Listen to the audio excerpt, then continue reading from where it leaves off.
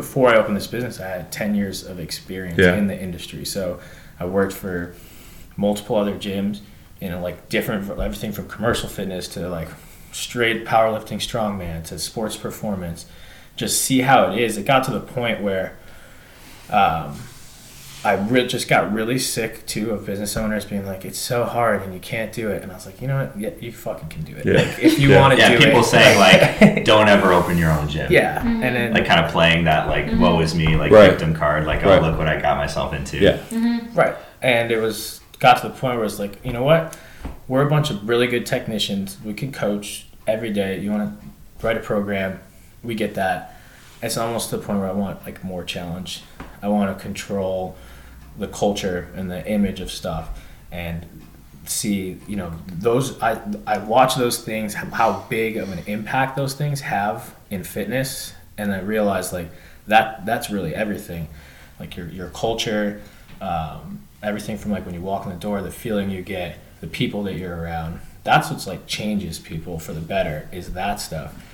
I mean, if you don't know what you're doing from a programming and coaching standpoint, obviously not good, but at the same time, I've seen people that don't know what they're doing from a coaching and a programming standpoint have really great energy and culture and still change people's lives for the better.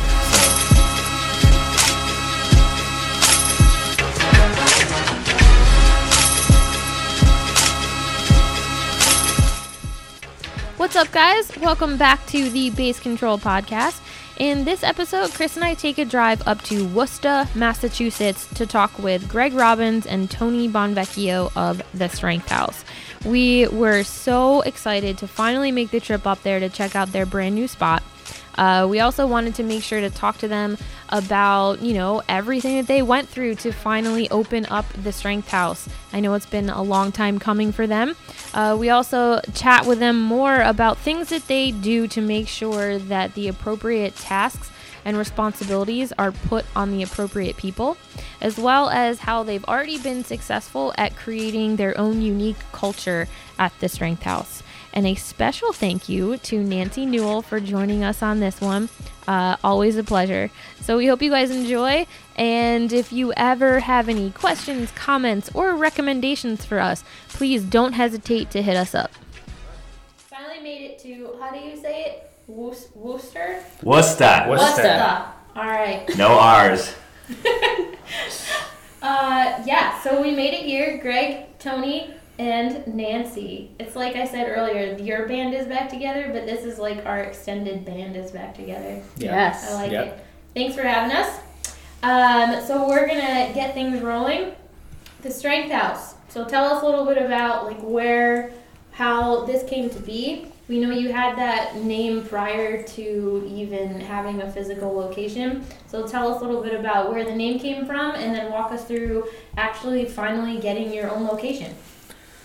Okay, so literally the name came from the fact that the house that you guys actually slept in last night, originally I rented out the house to other interns and coaches at the gym that we were working with, and it was a house full of strength coaches, so we called it the Strength House.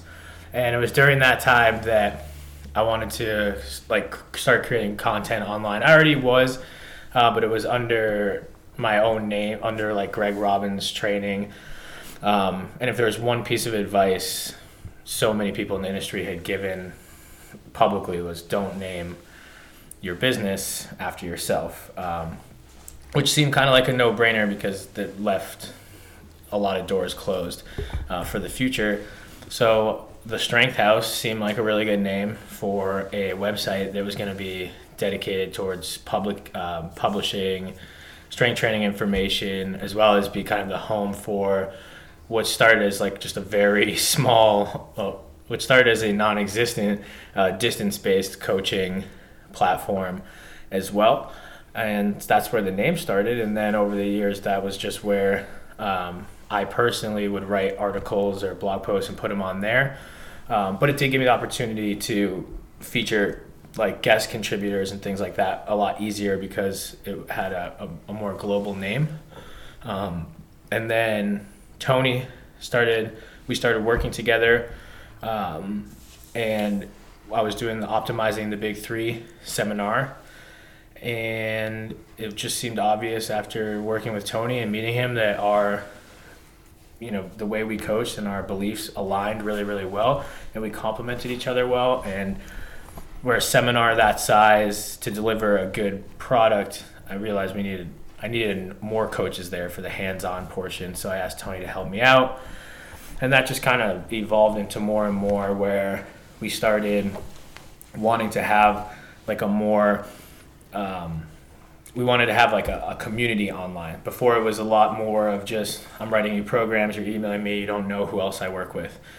And we started using a private Facebook group to bring all the clients together, except at the time it was still very small. So I was like, okay, so I'm going to start this private Facebook group of like 7 people. That kind of sucks. So like no one's going to get really amped up about being part of this 7-person Facebook group. So I was like, how can I make it seem like something bigger? So that whole idea of like fake it till you make it, I do think that comes into play a lot in business stuff. So I was like, okay, well, I'll call it like Strength House Clients and Friends, and I'll put in some of my colleagues and stuff like that, people that I know well in the industry. And then I asked Tony, I was like, Tony, do you want to take whatever online clients you have at the time and put them, like loop them under this hood? We'll still be like separate entities technically, but we'll at least have our clients posting videos in the same place. And he was all for it. And so that really is what sparked it, I think. Once we came together there, we started to build together both pretty good distance-based coaching client rosters. And it got to the point where we wanted to do something that was more reflective of who we were. And we had our distance-based coaching to a point where it could basically fund doing an in-person, an actual brick and mortar facility. So we knew if we stayed within like our budget, that our existing business of the Strength House could at least keep the door open. Then that was lower risk. So let's give it a go. And then that whole time we were working with Nancy as well, and Nancy always was somebody that, again, similar beliefs, complemented all of us. So to have her on staff here, and here we are, the trifecta of us 3 doing the Strength House. That's awesome. Cool. So I would go. So you guys went from employees to now you're the bosses, right? So how has life changed since opening like a brick and mortar spot? We had to learn to do a lot of the behind the scenes things that sometimes might get taken for granted. If somebody's like a personal trainer in a big gym, or just like an employee with no responsibilities other than like you train the people, you write the programs. That's something we kind of had to learn on the fly quite a bit. The accounting, the like keeping all like the toilet paper in stock and making sure that the printer has toner, that kind of stuff. And luckily we have a lot of really good people in our corner. Like Greg's dad is our lawyer. Like my mom and dad are both, in accounting, so they've helped a lot with that. And having people like yourselves to like set a good example for us, like all the trips we made down to Warhorse to see the way that you guys conduct yourselves, and just being able to call you guys and ask for questions, that's helped a lot.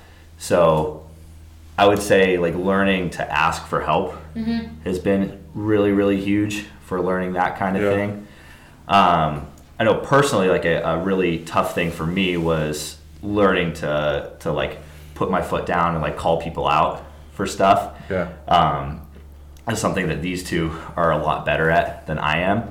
But it goes beyond just like the training thing, right? It goes like when somebody hasn't paid on time, you have to just be very matter of fact. Like, hey, you owe us money. Like, you've owed us for this long. Like, please pay. And sometimes it doesn't have to go any further than that. It's just not being afraid to do that kind of thing. And it's funny because we're in the business of accountability as trainers. But sometimes when the accountability goes outside of just like hitting your sets and reps, like don't skip your warm up, there's so much more to it. Holding like your electricity company accountable for not like overcharging you. Holding your garbage collection accountable for like, hey, you said you're going to be here on Thursday, you're not here, and it's Friday. What's going on? So that side of things has been an interesting learning process of all the stuff that goes on besides just what goes on the gym floor. Yeah. How about you? Well, I'd say being the boss instead of the employee, we get to go chase after beer whenever we want. That has been it. Of all the perks. Awesome. Thank you for that. Right Yeah. now. I'll say like it's for me like it's a tie for first between like go get beer whenever you want and like bring your dog to work whenever you Oh want. man, yeah. Yeah.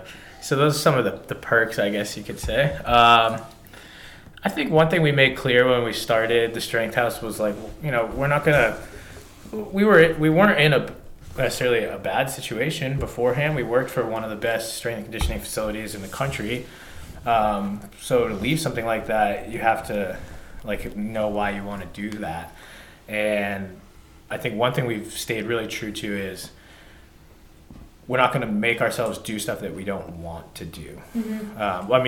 There's things that are challenging. Yeah. You mean in terms of like you don't necessarily have to take on every client or every Don't have to situation take that on you it, want. You don't have to necessarily like program a certain way. We can stay true to like our programming values. Yeah, or like as you mentioned, like delegating things. So we said really early on, like let's focus on what we're good at. We both have strengths in certain areas, and then there's certain areas where we don't know anything about it.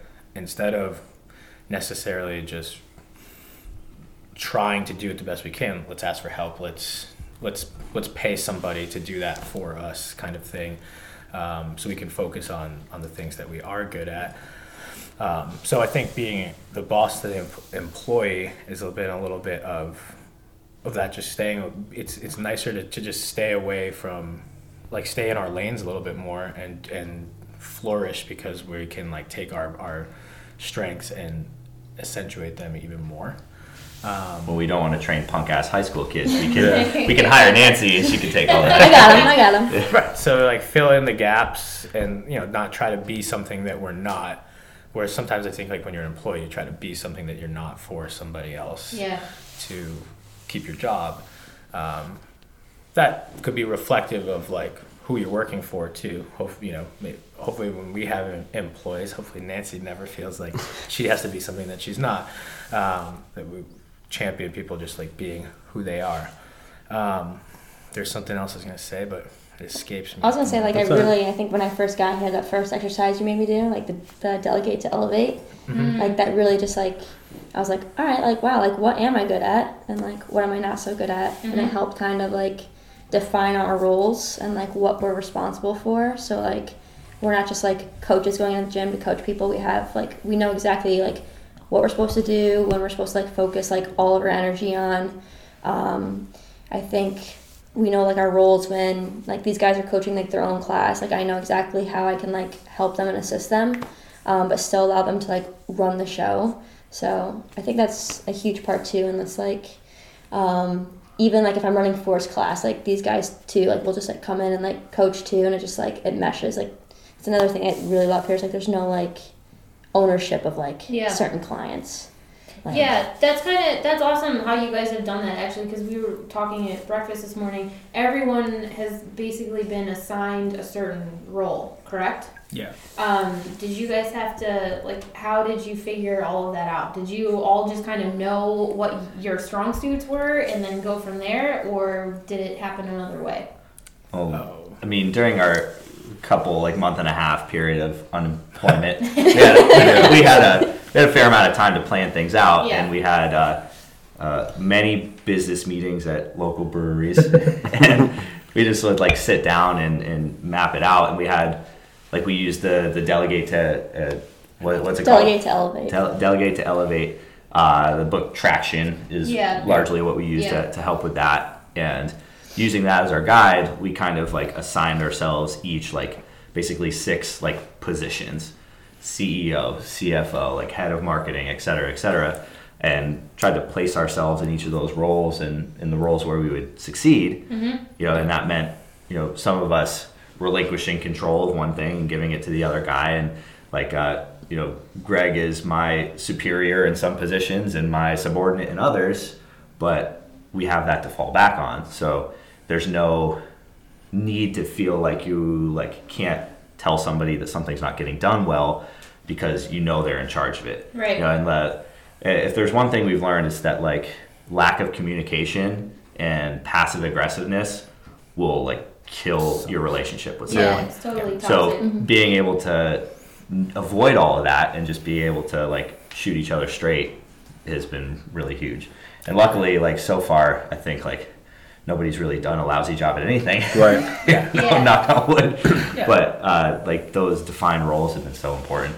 Yeah, and like to backtrack a little, I think the first thing we did was we said, what is everything that needs to happen for this business to run? And we just made a list, and then we simplified it to these 12 things have to happen every day for this business to run. And then we said, okay, Tony gets 6, I get 6, and then we just had to.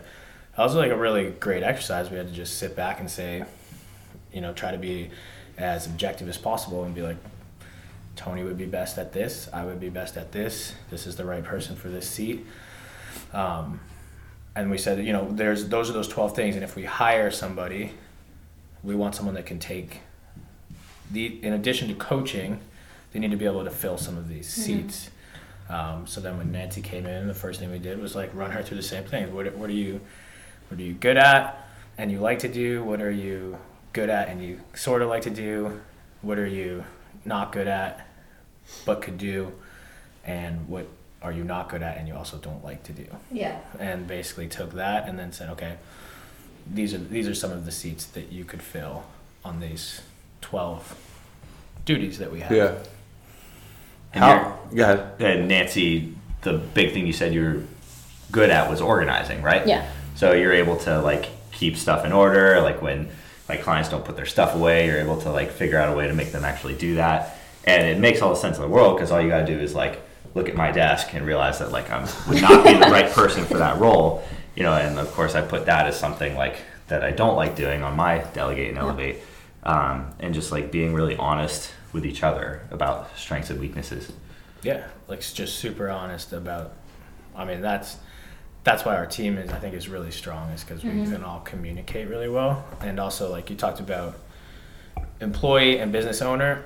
I think one big thing we did through some of the books we read was like, okay, we are business owners, so let's like draw a big circle and put ourselves outside of that circle, but we're also employees of this business. So like realizing that just because you're the business owner doesn't mean that you don't have jobs to do here. So that you are an employee of yourself on some level. And that's where like defining the roles I think was really important, because I could see where someone would open a business and just be like, oh, we're all in charge of everything because we're the business owners. Yeah. So I wholeheartedly believe that like owning a business is not for everybody at all. What triggered you guys to open this to leave like one of the most like respected, people respect, where you guys came from highly, like they put it on a pedestal. What part of your brain said, I'm going to open up my own business and we're just going to go for it? Because I know some people say they want to open up their own business, but I really believe that they don't actually want it. They want to, but they don't really want to do what it entails. So like what made you kind of make the final jump to do it? And yeah, that's my question. And that's all I have. I'm done. A lot of things, I think. I mean, it's not like a decision that just hits you like one day you wake up and right. you're like, no, yeah, exactly. Oh, shit, I'm going to open my own business. Right, it's something that's like always cumulative. there. Yeah, it's like there. It's almost like you're, like, this might sound ridiculous, but it's almost like you're born with it. Yeah, and you also like, I just feel like no matter where I worked, I'd always kind of be like, I like this, but like, I wouldn't do it this way. I would do it this way, like a little bit. Which in like a partnership like Tony and I have, it's also learning to like give and take a little bit. So I think let's put it this way too. Like I was approached personally to go into businesses with other people before, and I said no because I just didn't see myself working with that person. So Tony's someone that I always saw myself getting along, like this could work, like we complement each other well, we get along. We have similar hobbies outside of just like fitness, and beer, beer Metallica, and music. Like we can have a friendship that transcends the Strength House. Same thing with bringing Yeah. Nancy on. We have a friendship that transcends the Strength House. So it's like, all right, these are people that like we can work with day to day. That didn't really answer the question, but No, that's fine. That's fine. That's fine. Like, are your parents entrepreneurs or anything? Like nothing. My mom is Okay. kind of like later in life. Okay. But more so just like really wanting to like I think you get in this industry, you get to a point too. So I mean, before I opened this business, I had 10 years of experience in the industry. So I worked for multiple other gyms, like different, everything from commercial fitness to like straight powerlifting strongman to sports performance. Just see how it is. It got to the point where I just got really sick too of business owners being like, it's so hard and you can't do it. And I was like, you know what? Yeah, you fucking can do it. Yeah. Like, if you want to do it. Yeah, people saying like, don't ever open your own gym. Yeah. And then Like kind of playing that like, woe is me, like Right. victim card. Like, Right. oh, look what I got myself into. Yeah. right. And it got to the point where it's like, you know what? We're a bunch of really good technicians. We can coach every day. You want to write a program. We get that. It's almost to the point where I want like more challenge. I want to control the culture and the image of stuff and see, those, I watch those things, how big of an impact those things have in fitness. And I realize like that's really everything. Like your culture, everything from like when you walk in the door, the feeling you get, the people that you're around, that's what's like changes people for the better, is that stuff. I mean, if you don't know what you're doing from a programming and coaching standpoint, obviously not good, but at the same time, I've seen people that don't know what they're doing from a coaching and a programming standpoint have really great energy and culture and still change people's lives for the better. So I just didn't think that was happening where we were before, so we created it for ourselves. And I will say that when I realized that it was like a real possibility, a viable thing, when there started to be demand for it. Yeah. And I never thought necessarily there would be like a demand for the in-person thing. But at the same time, like the online business was going really well. It was to the point where that's where like a majority of my efforts were going. Like a lot of my time and energy was being spent on the online business. It's like, this is cool. This is like making money and people are doing well. And like this is legit. Like this is bringing home the bacon for us. But in the back of my head, I knew like I would never be truly happy just like running an online fitness business. Right. And there are so many people trying to escape like the in-person training to just do online training. And I could never live like that. I like training people in person way too much, the human interaction. And I always said like in the back of my head, I'm like, why would you want to like sit behind a computer screen and change people's lives like that?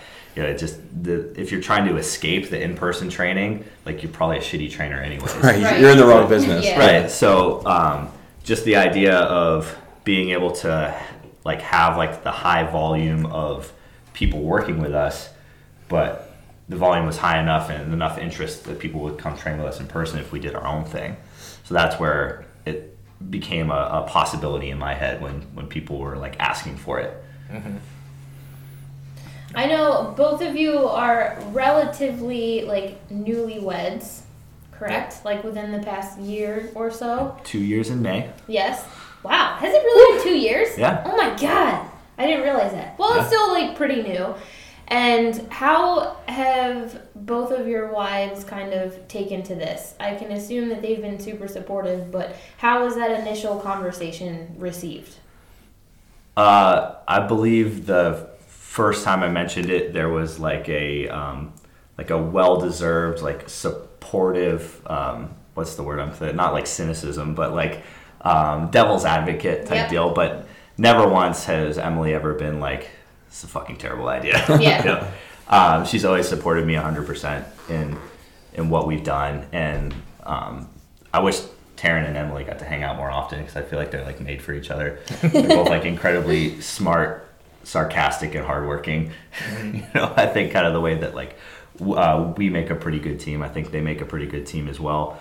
Both our wives are extremely hardworking, so they understand what we're doing. Mm-hmm. And something that one of the many things I love about my wife is that she's a teacher. She's an educator. And I think as coaches, we are educators, and you got to be really good communicators. So for the most part, my wife and I communicate really well. So she knows when like I'm burnt out and like have no energy left and nothing left to give, and she understands, and I understand vice versa when, you know, the 3-year-olds she's been, you know, dealing with all day, like have worn her out. You know, we understand each other in that sense.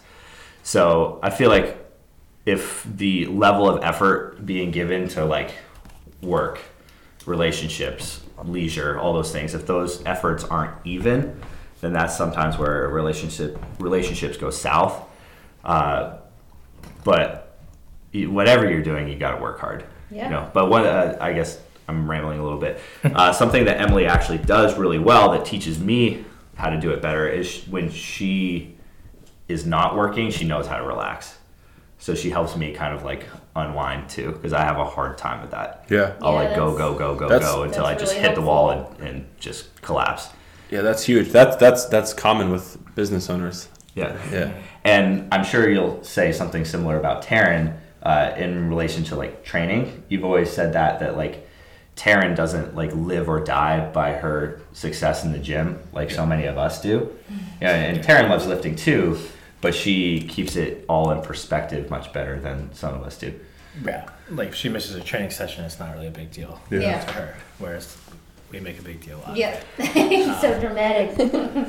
I'd say like mine is a little bit different. Where like where we were before, I was there a good deal longer, and it got to the point where it got very monotonous for me. It was just like I wasn't being challenged, I guess. I like coaching a lot, but I love coaching. I like coaching way more now that I enjoy the challenges of owning the business, because I just enjoy like something to work at, and like I see it as like a problem and we have to find solutions for it, and that to me that's interesting and keeps me motivated. So when like all you have to do is show up and like teach another person how to do a lunge and that's it gets monotonous after a while, especially when it's not your thing and you don't have the connection to those people. So now like teaching the lunge is a lot different, because it's like these are our people. These They're are gonna our do the lunges. best damn lunges that they've ever seen, you know? And there was a time where I worked for other places where I felt that ownership, and then lost that ownership. So that's one thing I hope we strive to do with anyone that works here, is that they always feel that ownership towards what we have going on here. But so Taryn was pushing me to make a move. That's great. Where she's like, you need to do something else. You need to just open your own gym. Open your own gym. And I don't really think she knew what that involved, like on the level that I knew what that involved. So I was playing devil's advocate, like, well, you're not going to see me at all. And like for at least the first year plus, like I'm going to be gone all the time, and there's going to be really long hours, and I'm already kind of a nightmare sometimes when I get stressed out. Like I'm going to be a nightmare sometimes. She's like yesing me, and then we did it. The fortunate timing to it all is that Taryn is right about the time we got married, which was October 2000, a year and a half ago. So we'll be 2 years in October. She started her master's program to get her nurse practitioner. So she's living like a parallel life to me, basically. Yeah. So she works 12-hour shifts, and then she has clinical for 9-hour shifts. So she's pretty much working every day. So we're like in it together. It'll be interesting to see. You guys can appreciate. Yeah. You go through all the stresses of gym ownership together as well. Yeah. When you can share that stress with somebody, Right. it's a lot easier to sympathize with the bad days. Yeah. And enjoy the good days. Yeah. So it's not so much like I'm sure it's harder on Emily sometimes if she's like home just waiting, like, and you're here like just waiting for you for like 4 hours to get home. That doesn't happen as often for us, but she graduates in May, so we'll see what that's like. But I mean, just like anything, you have to make sacrifices. That just makes, I guess, so much, I think so far in business, but it's really like life too, is just like mindset. So we give up a lot to make the Strength House happen. And you can like take that one way and feel all sorry for yourself and be like, oh my god, I gave up so much to make this business happen, or you can be like, I gave up a lot to make this business happen, so it's going to be awesome. It's going to be the best. Yeah. So you guys were friends before, like really good friends before becoming business partners, right? What do you guys do to protect your friendship? Because that's obviously still important. And I'll be honest, that's something Jacqueline, like we were significant others before we became business partners, and we struggle because there's really no separation from business and home. But how do you guys protect your friendship and make sure that relationship stays, make sure that you guys stay friends? Because I see you guys going to concerts and shit like that. Like that's very cool. That's good. I won't lie, it's something that like made me a little bit nervous at first. Right. Like I would rather have our friendship than a business together, but I think you alluded to it earlier, is there enough like common interests that like we don't mind spending a lot of time together, but maybe like the physical distance that we live away from each other helps. Right. Yeah. Yeah. You're not just gonna randomly like pop up in Providence. So if I want to get away from you and everyone here, I can. We drink a lot together. I think that helps. Yeah.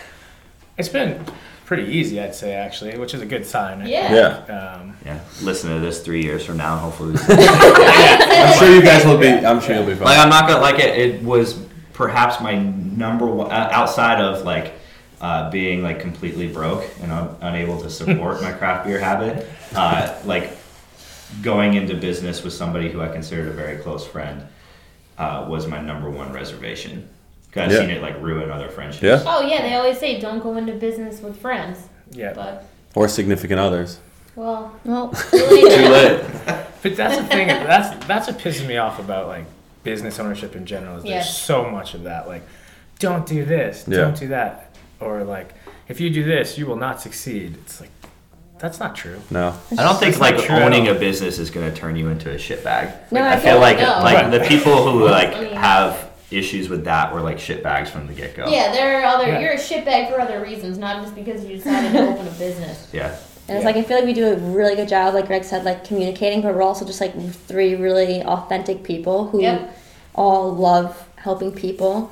And I feel like we're all like we just like do our roles and our jobs very good, and everything just like runs very smoothly. And all of us like really care about the Strength House, and it's like none of us are not gonna give all that we have because like we love it so much. I think that's like one thing that helps a lot. Mm-hmm. So it's like I think there's distinct stuff about our upbringings too that make us that maybe this will sound really dumb to a lot of people listening, but we're not like incredibly money motivated.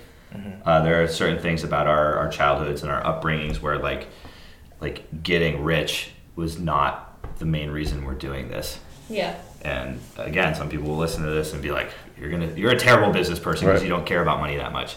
But like that's not what necessarily makes me happy. Like if I have enough money to like pay my mortgage and like drink all the craft beer I want, then I'm pretty happy.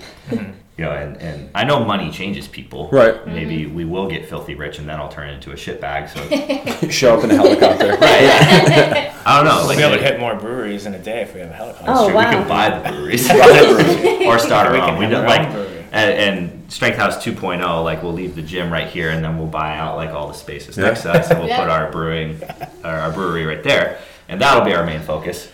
But yeah, I just think like it's not like if going into business with somebody like ruins your relationship with them. I think it was probably doomed from the start. Right. It wasn't the business's fault. Yep. Yeah. Did you want to add to that? Or I think that's true. Like it was probably doomed from the start. Maybe not from a sense of like people weren't meant to be together, like as friends or significant others, but like the communication wasn't there. Just like wasn't that's there. such a huge part of what we stress here. how did you guys? I'm going to go through this. How did you guys develop the communication? Because that just doesn't pop up. Like, where did that come from? So I learned a lot. Because I personally struggle with it. So this is a selfish question. And so do I. So Greg will have a much better answer. Both Greg and Nancy will Yeah. have better answers than I will because I'm working on it every day. Yeah. I used to be a terrible communicator, I would say, and in some aspects of my life, I still am. But I think Nancy's naturally a very good communicator. but being an officer in Army National Guard helped me a lot. Like the coursework and the things we had to learn for that were heavily based on communication, heavily based on like how do you get a bunch of people to do what you want them to do without forcing them to do it, basically. And a lot of that just came down to like defining a purpose and everyone getting behind the same purpose, and then all of a sudden if you have a well-defined purpose and all these people working that feel motivated to work towards that purpose, just naturally that you're going to start work together. I think that, and then forced communication, like asking questions, or like last staff meeting we did, which I guess technically is kind of like our first staff meeting because all three of us were together. We did like a little exercise to start it that we'll do going forward, which is just like, tell me something that you think you're doing well. Tell me something that you think you're not doing well. Tell me what you need help with. So to just open the doors for communication is really important too. And if there's one thing I've learned from working for other people, it's like, it's not enough to just be like, ask those questions. You need to follow through and actually do something with them, or else that's not communication. So if someone's like, I need help with this, and then you don't help them with it, it doesn't matter. Yeah. So, I think that's the biggest thing, just like asking for help, because it does make you feel like sometimes like you're like, wow, like I don't know how to do this, like they're not gonna think et cetera of me, which is like fine, but like for me it's like I've never like really trained like powerlifters heavily, and so like that was like one of the things, like I said, my weaknesses with that. And so I know Tony's like very good at like programming and like putting everything out like weeks ahead of time, so I just like asked, I was like, hey, do you mind like showing me your template? Went ahead, like showed me his template, and then I just like created my own little thing, and then Greg's like, go ahead, like throw any program you want on my, on my desk. I don't care, like I'll go ahead or review it. And then he like reviews it, like goes ahead, he's like, read this book and then like change this again and try it again. So like I go ahead and do that, but like both of them like keep me very accountable when it comes to that, and they give me opportunities to like fail and then like succeed again. Mm-hmm. So like I'm actually like learning and growing, but like none of that would have happened if, one, I never like told them that like that's something I want to learn. Two, like it never would have happened if like I set my program down and Greg's like, oh, I'll get to it, and then never gets to it. So it's like everyone here I think does very good at like helping each other and like following through with like what they say they're actually going to do, and they actually do it. So like you can communicate, but then if you don't take action on that communication, then it's like very different, and things don't get done. And setting aside the time to be critical of each other, like, sounds fucking terrifying at first, but it's really important. Yeah, being open to feedback is important if you're learning to grow, and if you're kind of closed off to feedback and criticism that way, I mean, you're going to be stuck there for a while. And in our case, we're not personal trainers. We're not like independent contractors here. We're all working together. So if one person sucks, like the whole business sucks. Yeah. Yes. It's not like personal training where like if one of your fellow personal trainers sucks, like that's actually an opportunity for you to like snag their clients, So you almost like don't want your coworkers to do better, right? Which is just like such a poisonous atmosphere. Yeah, 100%. So it's all in our best interest for everybody to get better, and to make weak points into strong points. So I guess I can ask all three of you this question, because each of you have mentioned it. You've each mentioned that you want to help people. So maybe that's somewhat natural for human beings. I sometimes believe it's not. Where does that come from? Like what made you want to help like other people? Like what, like, you know what I'm saying? Like, yeah. I think this is kind of like a common scenario, is that like I got a lot of satisfaction out of strength training. Mm-hmm. I started strength training when I was a freshman in college, like training for college baseball. I was undersized, like short, not terribly athletically gifted, but always like pretty hardworking. And the weight room was a place where I could work really, really hard and actually do like better than other people on my team who are better than me at baseball. And that feeling of like being able to work as hard as I want and get as much out of what I was putting in was awesome. Because for baseball, I was putting in a lot of work, but still not like reaping the rewards because other people were just better than me. So I wanted to like pass that feeling on to other people. Also, like I had a lot of really shitty coaches in baseball, specifically in college. and like ones that like made me feel bad about myself, and their coaching style was very negative, and their coaching style was very like demeaning and belittling. And I'm just like, I never want to make anyone ever feel that way. So like we got some feedback from a client the other day that like Nancy's the honest one. It makes you like, will call you out but still make you feel good. Greg is like very blunt and will shoot it to you straight no matter what, even if it doesn't make you feel good. And I'm like the relentlessly positive one, like for better or worse, like sometimes definitely for worse. Yeah. But I think some of that comes from like just like getting my confidence like chewed up and spit out by like obscenely old school negative coaches. And I knew like from that I wanted to make people feel the exact opposite. Yeah, I Try to think be that's really great positive all the time. that you did that, because I feel like personally, I feel like if I experienced that, I would probably have turned out the opposite way. I'd probably have a huge chip on my shoulder, and I would probably be a dickhead.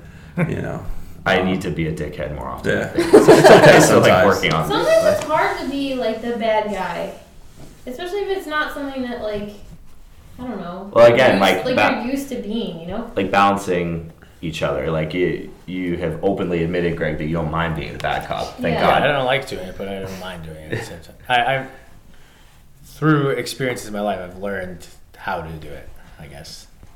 So how about you? We'll go to you now. I would say, like, deep down, I've always, like, had an inclination to just, like, serve, kind of, other people, in the sense of, like, my mom tells me stories about when I was younger, and, like, she'd have people come over to clean the house, and I, like, had to help them. And then, like, wanting to do the military. And then after that, like, I really love, like, hosting people over at our house. Like, having a business is, like, fills that 1,000% for me. Like, I love making sure it, like, looks awesome and people come in and have, like, a really good experience. So then, I don't know, just always, like, the teaching is another area that interests me a lot, like, you know, being able to help on that sense. So I see coaching as, like, a level of teaching, but that's one of the most awesome parts that I can't wait for the business to keep growing, is, like, I actually like managing people, like, Yeah. like teaching stuff, like hosting stuff, helping people have good experience, things like that. So I feel it's always been, I couldn't really imagine doing something else. As like introverted as I am too, where I'm like completely could be by myself for a long period of time and be totally fine at the same time, which is weird, I guess. But you know, like, it's easier for me to like host a bunch of people at my house than sit on a couch at someone else's house and have to have a conversation with somebody. Yeah. Which is like really weird, but I hear you. so it's been, this kind of work has always been something that I enjoy, because it's got like a purpose behind it. So I'm like communicating something and teaching something with like an end goal. And if I could hijack again and backtrack a little bit. So you said something about like serving people and like managing people. So Jacqueline, I know you've worked in another line of work before and like left that to put more effort into the gym. So I worked in sports information for a long time, like coming out of undergrad, like basically being like the media person for collegiate athletic departments. And there were times where I'd be like sitting down and like writing up a game story for like a college hockey game or something, and thinking to myself, like, if I left work today and like got hit by a bus and died, like anybody could step in and fill my job and like nobody would know the difference. And that really ate away at me. Yeah. So like I needed to be in a position where I could like make a big enough difference in people's lives that like nobody else could just step in and do what I was doing. So that was, you know, that notion of like serving people and managing people, that's what made me want to do that. Yeah, as coaches, we literally change people's lives, like, and there's not a lot of professions that do that. Yep. And I do think that like either of the two people sitting next to me who I work with could step in and do just as good a job as I do, but I do think there's something unique about each of us where like if one of us were to leave, like everyone at the Strength House would feel it. Right. For sure. Yeah. How about you? Well, both of them did say a lot that I completely agree with. That's okay. Yeah. I would definitely say, like, growing in upstate New York, we didn't, like, have too much, but we were just, like, I think if you get the right, we would always go ahead and, like, hang out with, like, our close friends or whatnot and, like, you know, go four-wheeling, dirt biking, like, just like pile of wood, whatever. But it was like the people that were around us, we had a good time about it. And I think when it came to training, you had like the opportunity to personalize like connections with people and make friends. Well, still at that time, like you're still learning a skill. So like my dad would go ahead and like give me, my siblings, and like our friends, etc., like contests, like who can change like the tire the fastest and like swap it, and like whoever like loses, etc., has to do XYZ like chore or something like that. So it's like while we're doing like a competition, like we're still having fun and like learning with people, but we're still learning a skill. And I think that's what like the strength house is like all about, where it's like you don't know everyone in the gym, but you're still like, you're having a good time with these people, you're still learning a skill. And I think that's something that really like brought me to like strength training, was just like, it's all about like having fun. Because like, two, if you're not really having fun and enjoying what you're doing and like seeing the results that you're getting and understanding that like you're learning a new skill, then it's like, why are we here and like what are we doing? Yeah. So I think that's something that like really pulled me towards strength training, is just because like it's stuff that's like very simple and everyone should know how to do. Like everyone should probably know how to change their tire, but not everyone does. Yeah. I definitely don't. You know what I'm saying? Like super simple like that. Or like, you know, how to just like, like the other day, like just putting in like a drywall screw. Like people should know how to do that. That's just like a skill that like happens. But it's like, so stuff that we take for granted because we've done it so many times is like really hard for other people to learn. So it's like, once you show them that and then you challenge them with that, whether it be like under time constraints or load or volume or whatnot, it gives them an opportunity to learn and have fun doing it. And I think that's one reason like I really enjoyed coaching. So that's it. Cool. So I'm gonna jump around a little bit. I guess a little bit. It's all kind of. So how long have you guys been open? It's been how long? First weekend of October, we were officially open. We moved into the space September 2nd. Took about a month to get it up and running. And then I think we officially opened the first weekend in October. So yeah. Like we had people like in here We had people training, training, like on yeah. a Saturday. You know, we kind We of didn't had have like all our equipment yet, but yeah, and we had like a women's powerlifting group that had kind of like followed along, and we were very fortunate to get to like keep training them the whole time, kind of during that period of limbo. Shout out to Steve Tripp at Top Strength in Providence for letting us kind of move into that space for a little bit. So we got to coach people all along, and something that was cool about that was like we went from coaching 6 days a week to coaching 1 day a week, and it helped me realize like how much I fucking love coaching. Yeah. You know, and you just get to like reignite that love for training people. Yeah. It was a good like slap in the face at the time, because I think it definitely like my motivation and my attitude had changed a little bit, and like Greg said, the monotony of it had kind of gotten to me. But now it's the way we have things set up is a little bit more like interval training than endurance training. Yeah. We have like a morning session, and then like a break during the middle of the day, then an afternoon session, and people can like curse the AM PM split, but I think it's actually better for my energy, and I think our energy as a whole. You're able to just like pour 100% of yourself into it for a shorter period of time. 'Cause I don't know. I answered a question that wasn't even asked. No, that was good. That was good. The answer, we opened. Yeah. So October. since being opened, what would you say has been some of your biggest struggles, and how have you overcome like that struggle? And I bet you're going to be able to hear Greg taking a piss on this podcast. That's okay. Because I'm going next. I'm going next. I'm going to use the other bathroom. Biggest struggles. They're pretty fortunate to not have had any gigantic struggles yet. Good. And part of me like drives home every day like waiting for some sort of catastrophe to happen. You know, because you hear it does happen in business. You know, whether like the landlord sells the building or like water pipe bursts or something like that. Really fortunate so far to not have anything like tremendously catastrophic happen. We had a little bit of a hang up like with getting some equipment. So we had to kind of like MacGyver some stuff at first and be a little bit like thrifty as far as like finding stuff on whether it's Craigslist or Facebook Marketplace or stuff. Basically, like our main power racks came in like 2 months late. something like that. At least 2 months. At least 2 months late, and like the equipment was like somewhat faulty and just like it wasn't what we needed it to be. Yeah. And another way that Greg and I balance each other very well, Greg would buy like a Strength House Lamborghini if I let him. You and I are very similar. And I'm very kind of like stingy by nature, so there's the checks and balances there. So thank goodness Greg like has like a willingness to like spend and go out and get stuff, because we had to like buy power racks we weren't planning to buy at the time because the ones we had ordered were late.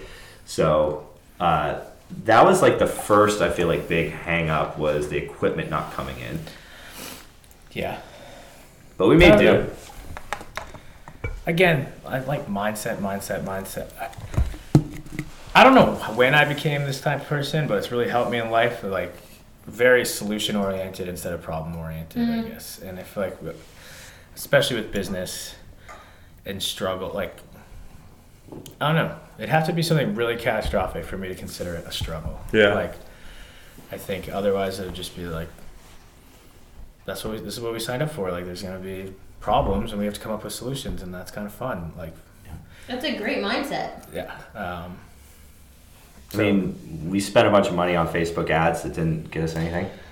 Yeah, but it doesn't. But that like doesn't drive me nuts. I like. Yeah. It's like, did we learn something from it? We learned something from it. So it's like we got something out of it. Yep. And like the next month we tried like an internal referral program, and that worked a lot better. You know, so like it's just like fail and learn. Super cliche, but kind of how it's been. We're obviously super young to opening a business, so we're not really in a position to give advice. Yeah. But at the same time, like I already mentioned, it kind of pisses me off when other business owners are so anti-opening a business. To me, it's like one thing we all have in common is we're hard workers. So if you're a hard worker and you're solution oriented and you literally refuse to give up, I think you can be successful in like anything that you do. Yeah. Yeah, business owners are so quick to be like, don't open a business. And to me, that just sounds like, don't open a business because you can't do it. I'm good enough to do it, but you're not, so don't do it. And there's definitely scenarios like that. And like you said, Chris, like there are people who shouldn't do this. Yeah. But I think I think most people could do this, but you gotta like bide your time a little bit, I guess. Like you gotta be in a position to do it. You gotta be good enough to do it. You also can't like fake it. Like if you're gonna like go out and like start your own business, like You need a clientele. you need clientele. You actually have to like do work. If you don't do work, then like big things, like bad things will happen. Yeah, that's kind of gonna lead into like another question, to be honest with you. So if someone, like, what would you say to someone coming to you and they're like, you know what, I'm gonna open my own gym? What recommendations would you give to someone coming to you with that? The standard answer to that, which I think is very, very true, start small. Yeah. We started exceptionally small, I think, with the amount of equipment we had and the place that we found, and didn't like take out a bunch of loans and get a bunch of equipment and end up with a big empty gym. If you want to backtrack it even more, the Strength House started as an idea, really, and like it's not like we just a bunch of money got invested in the Strength House right away. The first investment was to build a website because I didn't know how to build a website, so we built a website. So like it grew very organically and very smally is not a word. I don't know what word I'm looking for. Small. Incrementally grew at a slow pace. But we had like a thriving online business before we allowed that to grow to the point where it could sustain what we were doing. Like one thing, again, my stinginess, like kind of what I needed to have to make myself comfortable with this was like the ability to pay our rent with online clientele alone. Which is awesome, by the way, that you guys were able to even do that. Yeah, and that was largely in part to like Greg just having grown it to the point he had when he brought me on board and like doing such a good job with the optimizing the Big 3 seminars to be able to bring me on board for that, and that just kept growing and growing and growing. So I don't know, doing the online thing before the in-person thing sounds almost backwards, but whether it's online or like a personal training, client roster, whatever, like just like have a business going Yeah. before you go to branch off on your own. Yeah. So like have a plan, right? Yeah. Yeah. I feel like a lot of people seems just like, really simple, but you'd be surprised. yeah.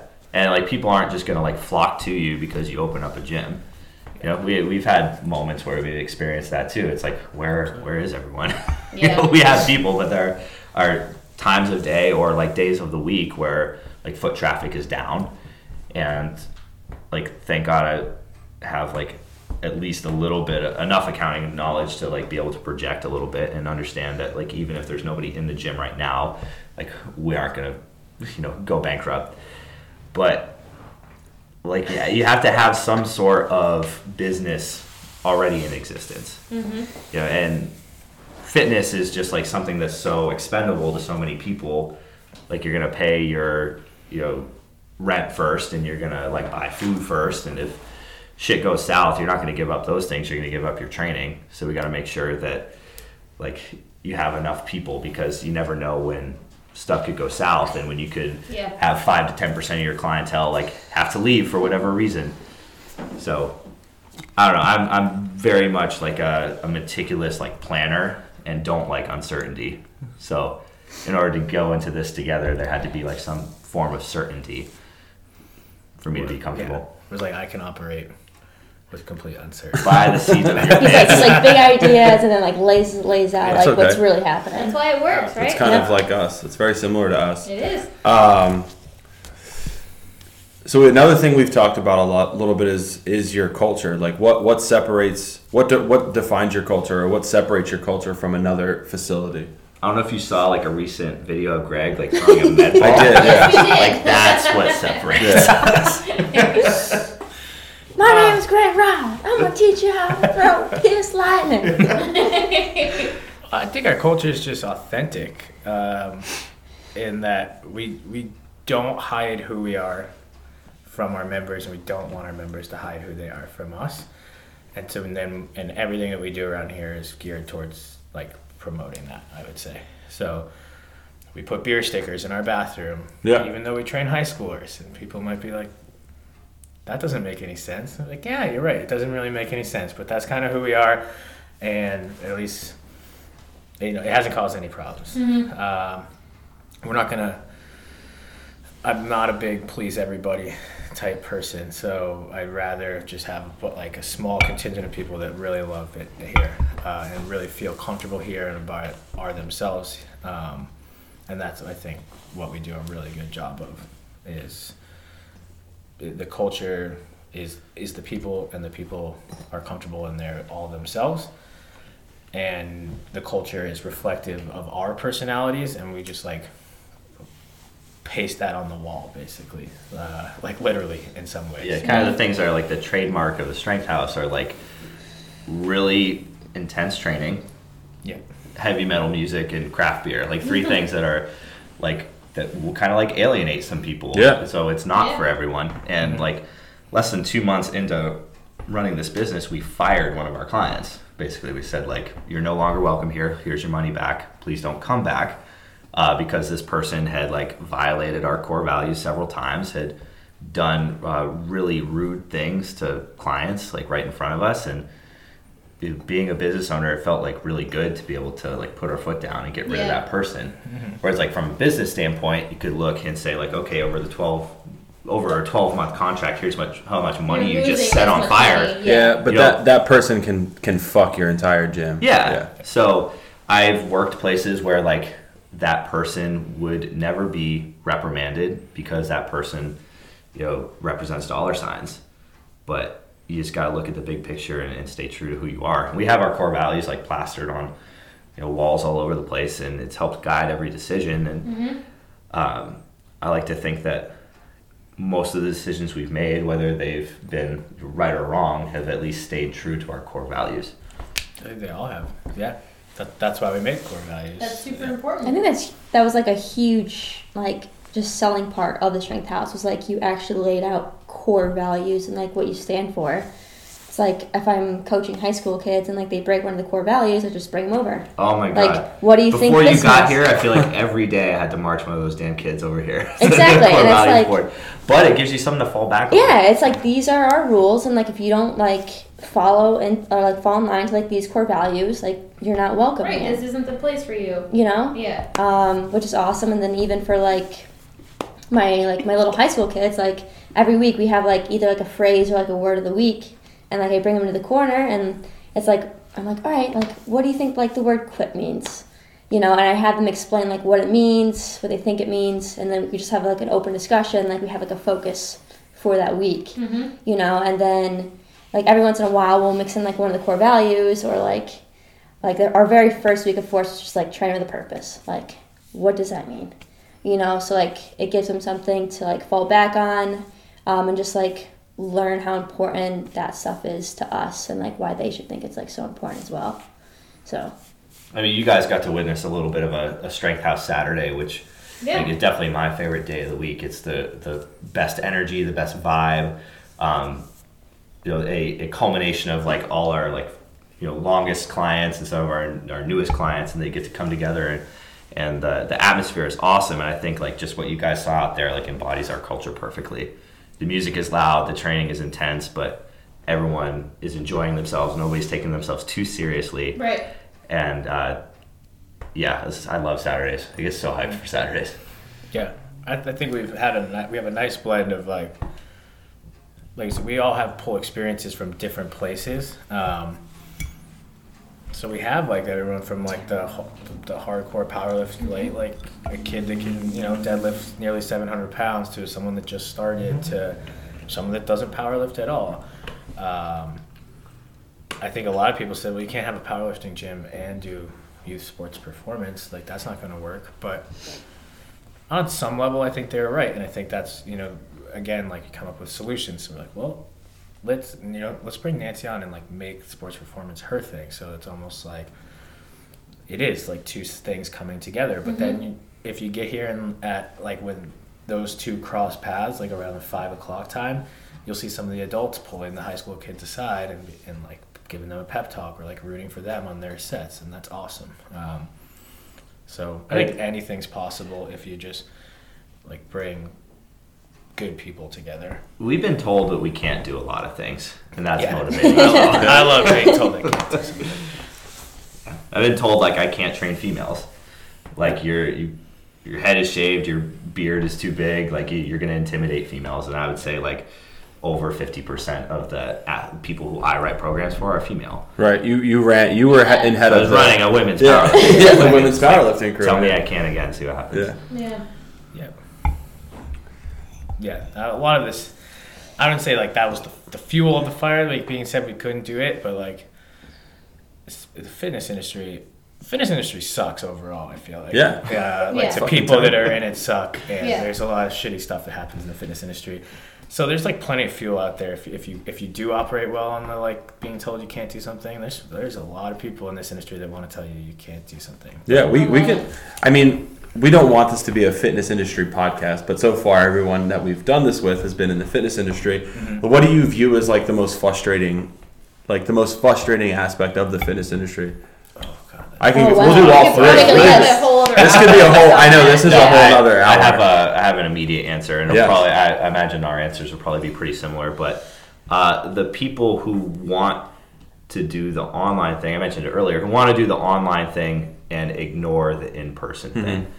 You know, they think that like doing the online thing helps them escape the in-person thing, when like training people in person is how you hone your craft. It's how you really make a difference in people's lives. I went to Elite FTS seminar not that long ago and got to sit with Jim Wendler at lunch. Just fucking awesome. Like that was like one of the coolest like 90 minutes of my life. Sure, yeah. And he sat down and like one of the first things he said was like, I've made like a more positive impact on more people in 1 year of coaching high school football than I have in 10 years of doing online stuff. And it was just like so true.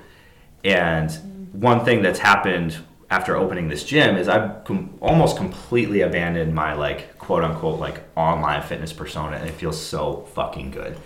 Like, I don't have to like put on a show anymore and like always be cranking out like Bonvec strength content and do stuff that makes me feel like a little bit grimy, and like just being able to put all our efforts into, like, we still do a lot of online stuff. It's huge. Like, there's no, there's no hiding that. Right. But it's like pushing the strength house, and it's doing it in a way that I feel like is very authentic to who we are. Like, you're not going to see like fucking like macro infographics from us. No, Yeah. I love infographics. But like I feel like I was like raised in this industry thinking that like if you weren't like a big online persona, you were nobody, and I just couldn't be happier to have abandoned that. Yeah. And like, instead of trying to be the celebrity trainer who has like 2 million followers, all we're trying to do is just kick ass in Worcester. Yeah, and that's all that matters, because those people, the 2 million followers, aren't going to do shit for you. Yeah, who cares? That won't be there 20 years from We now. had talked Yeah. about that. Yeah. Like, take That bubble's gonna burst. Take Instagram away.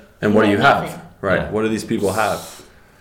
It's that would fucking scare me if I was like I don't want to put anyone out, like I don't want to use any names on it, but if I was so and so with 2 million followers and that was my business, what's my end goal? Like, am I gonna put out another T-shirt and sell fucking 1,000 of them? Like, it's not gonna last forever. When Congress shuts down Facebook, because Right. Facebook are a bunch of Right. scumbags, and Facebook owns Instagram, and that gets shut down. Right, now what? Yeah. Yeah. My biggest pet peeve. Go ahead, let it rip. Well, I think there's a lot of fake people in the fitness industry. Mm-hmm. So, like, to piggyback on that, the internet only makes it easier to do that. So a lot of people hide behind keyboards or whatever, however you want to call it. But I think one opportunity I had coming up in this industry was to work for Total Performance Sports at the time in Everett, and work for a guy who's as old school as they come, and I appreciate him for that. A lot of people get rubbed the wrong way by him, but he's always true to who he is, and like I really respected that, and I always try to take that with me into each like thing that I did. So to go from a place like that to some of the other places I worked at where it was really the polar opposite, it would take many hands to count the amount of people that I've met in this industry who I had followed online and then met them in person and were like, well, that person's like not at all who they are on the internet. And you're just like, wow, okay, that sucks. And it happens a lot. So, I think transparency and like the fact that like you can be into fitness and be healthy and live like a completely normal life at the same time too. More people should just portray that. Yeah. So that's maybe my biggest pet peeve. You're up, Nancy. Biggest pet peeve. Don't hold back. Don't hold back. No. I would just say that I think like one thing that's frustrating is like when people think they know how to coach, but they really don't know how to coach, or they're like, oh, I'll just like use this PVC pipe for everything. like it's so annoying. Grease the groove with the PVC. Yeah, just like using like so many fancy ways of coaching. I think that's one thing that's like very, very frustrating, and then also just being like a young female, I think, in the industry where people are like, you can't do this, you have like this and this and this to like work on, etc. Like people aren't going to believe you because you're a female. So like that there in itself is like a little bit frustrating, but I think as like a female coach, it's kind of like one of those things where it's like, well, if you like act like you're just like a female who's like super like weak and stuff, and like that's how people are going to treat you, versus like if you actually like are in the gym like lifting and like putting in time and stuff, I feel like a lot of people respect that, because I find like I get a lot of questions from like just like distant female coaches being like, my male athletes like don't respect me, like what can I do to fix that? And I'm just like, well, one is just like your character, like you portray that and you feel like you walk around like you're being mopey and all the time, like obviously people are gonna walk all over you. Like you have to be able to have like a certain presence. So like back to like what Greg said, like if you like fake it till you make it, like that does work, and it gives you like the confidence in order to like actually like crush it and tell these guys like what's going on.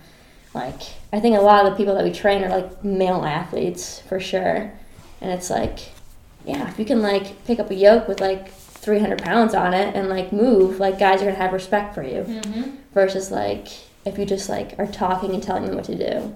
So like there is a point where you actually have to like put in work and like show what you have. It's kind of funny because Greg and I train like a greater ratio of females to males, and Nancy, you train a greater ratio of males to females. Yeah. And I never questioned it once in bringing Nancy aboard. It was like, I was more like, I would rather send you out, Nancy, to meet male coaches and male athletes because you're so personable and deliver the message really well. So good on you for doing that. I mean, we train a local college rugby team, and like took you all of 15 seconds to like get the respect and attention of a large group of male college athletes, and like it has a lot to do with your charisma and your willingness to like put yourself out there. Yeah. And you're stronger than them. And I'm stronger than them. That's the thing, right? Something like, you bring up, Yeah. Pet Like, peeve was. I don't know. I can speak for myself on this too. Like, you probably find yourself that you're stronger than the majority, I would say, like, of the males that come into the gym. Yeah, right? it's just to like, be, like, very honest. we had like dumbbell bench press versus bands. We're like, I don't know how to like work these bands. Like I was like, you just put it around Let me this. show you. Like you put the 50 pounds in your hands, and then just like you just like crank it out. And I was just like, that's just how you do it. And then like they see you do that, and they're like, oh shit, like, damn. Well, like the other day, like one of our during Conquer, there was like 275 on the bar. Oh and, yeah, like you just went up and deadlifted it. Yeah. You know, whether that's it's not something you always want to do, but it made a statement. Yeah. Right?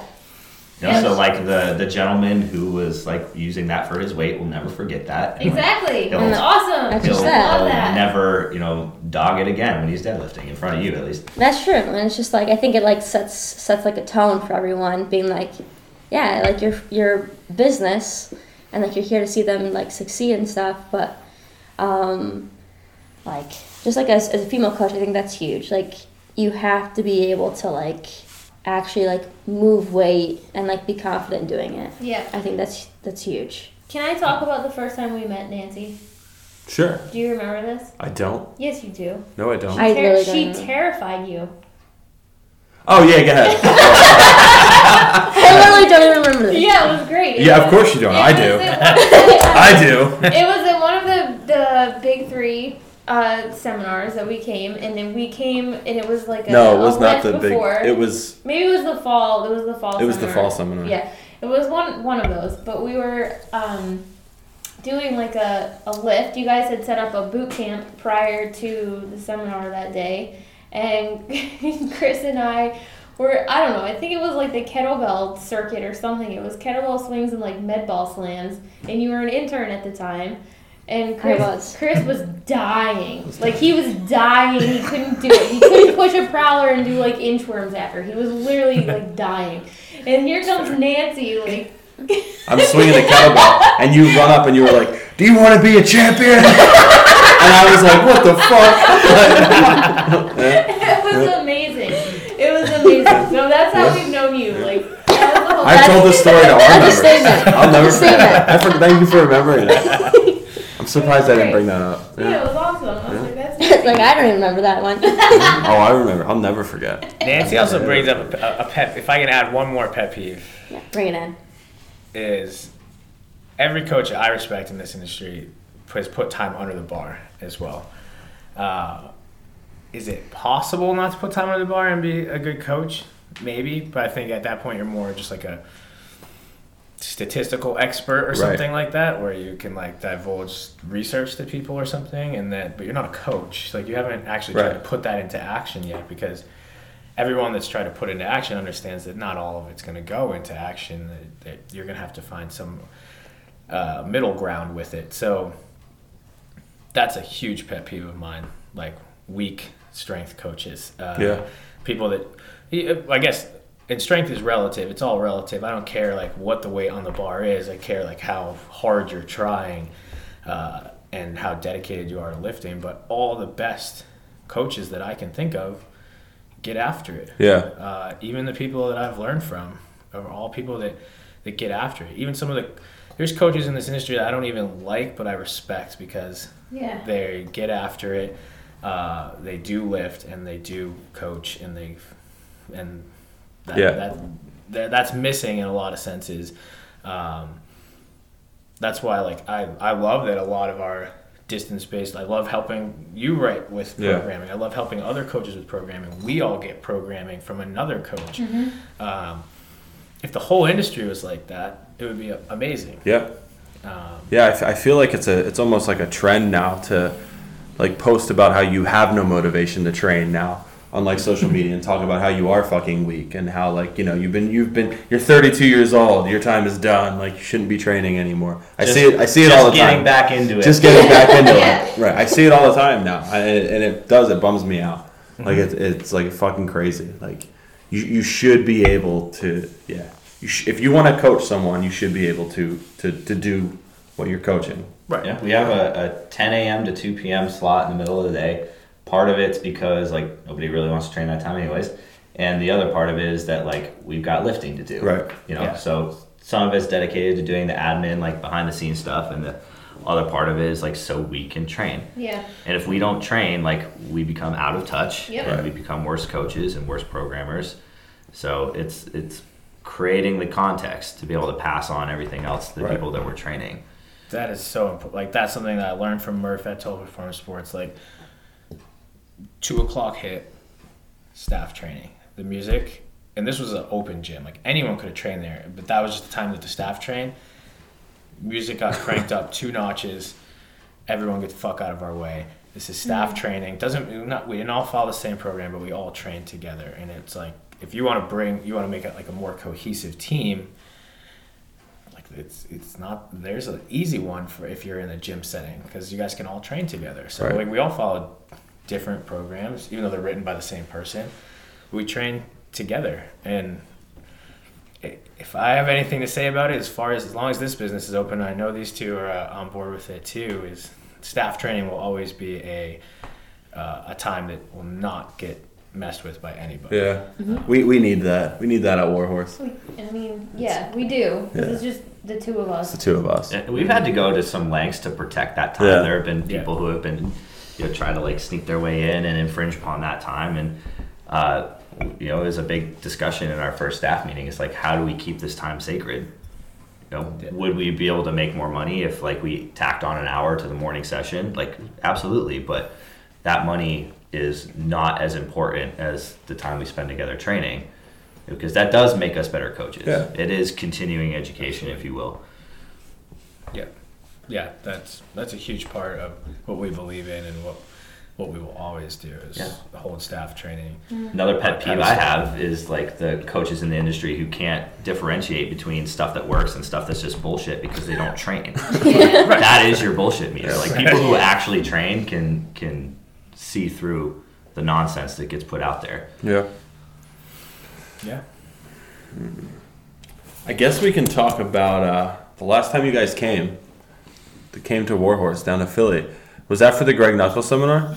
All 3 of us, yes. Yeah. We went one other time more recently to kind of like see the behind the scenes stuff and see how you guys, because at that time we had made the decision to do this. Yeah. You guys helped us a lot, but the Greg Knuckles seminar was a pretty epic. It was epic weekend. That was epic. Oh my gosh. We were all in, I believe, a gaining phase. Yeah, mass. We were all massing. We were all massing. We crushed beers, and then we went to this big barbecue place. Lafette Sal. Am I pronouncing that correctly? Trying to crush like 3 to 4 like pounds 3 of years to learn barbecue.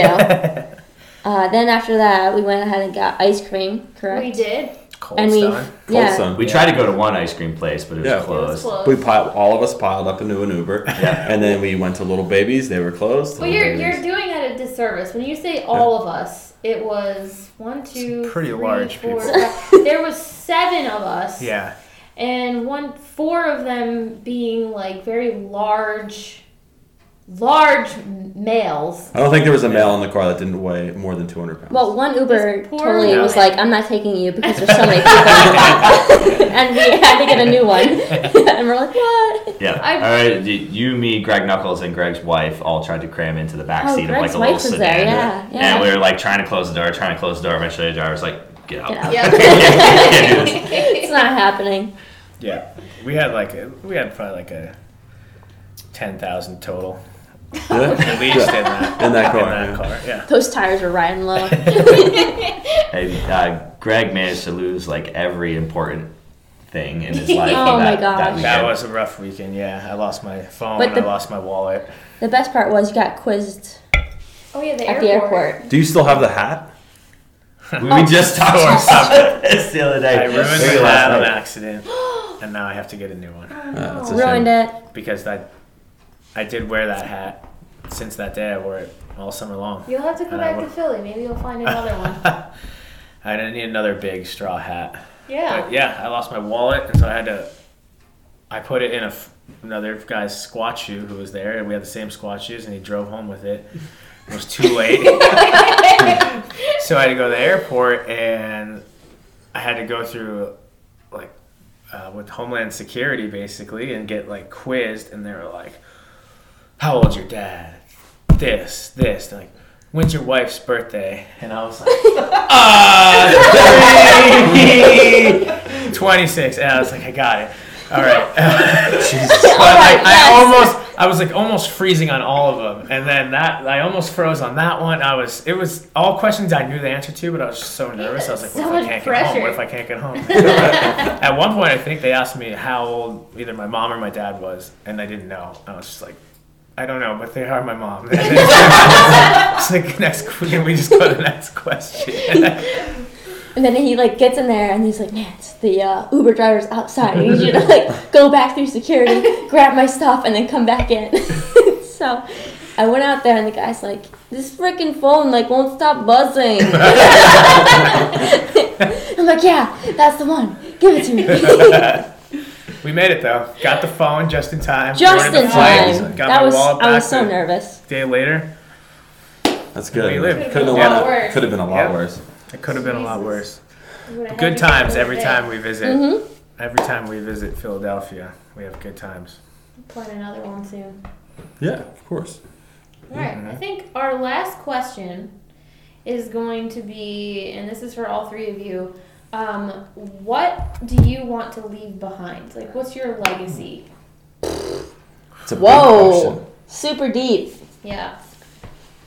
I want everyone who I come into contact with to be able to sing an entire Metallica song, like know the lyrics from just one song. It doesn't have to be any specific song, front to back. Know all the lyrics, be able to sing it.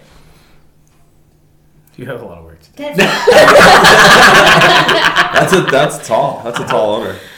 I see people out there like singing along to certain songs Oh, I wouldn't yeah. expect.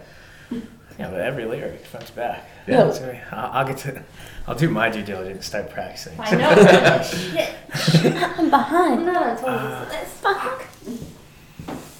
I just hope everyone can look back and laugh at some memory I've given them, because I'm pretty goofy and do a lot of stupid stuff. So I hope it doesn't go to waste. Wow.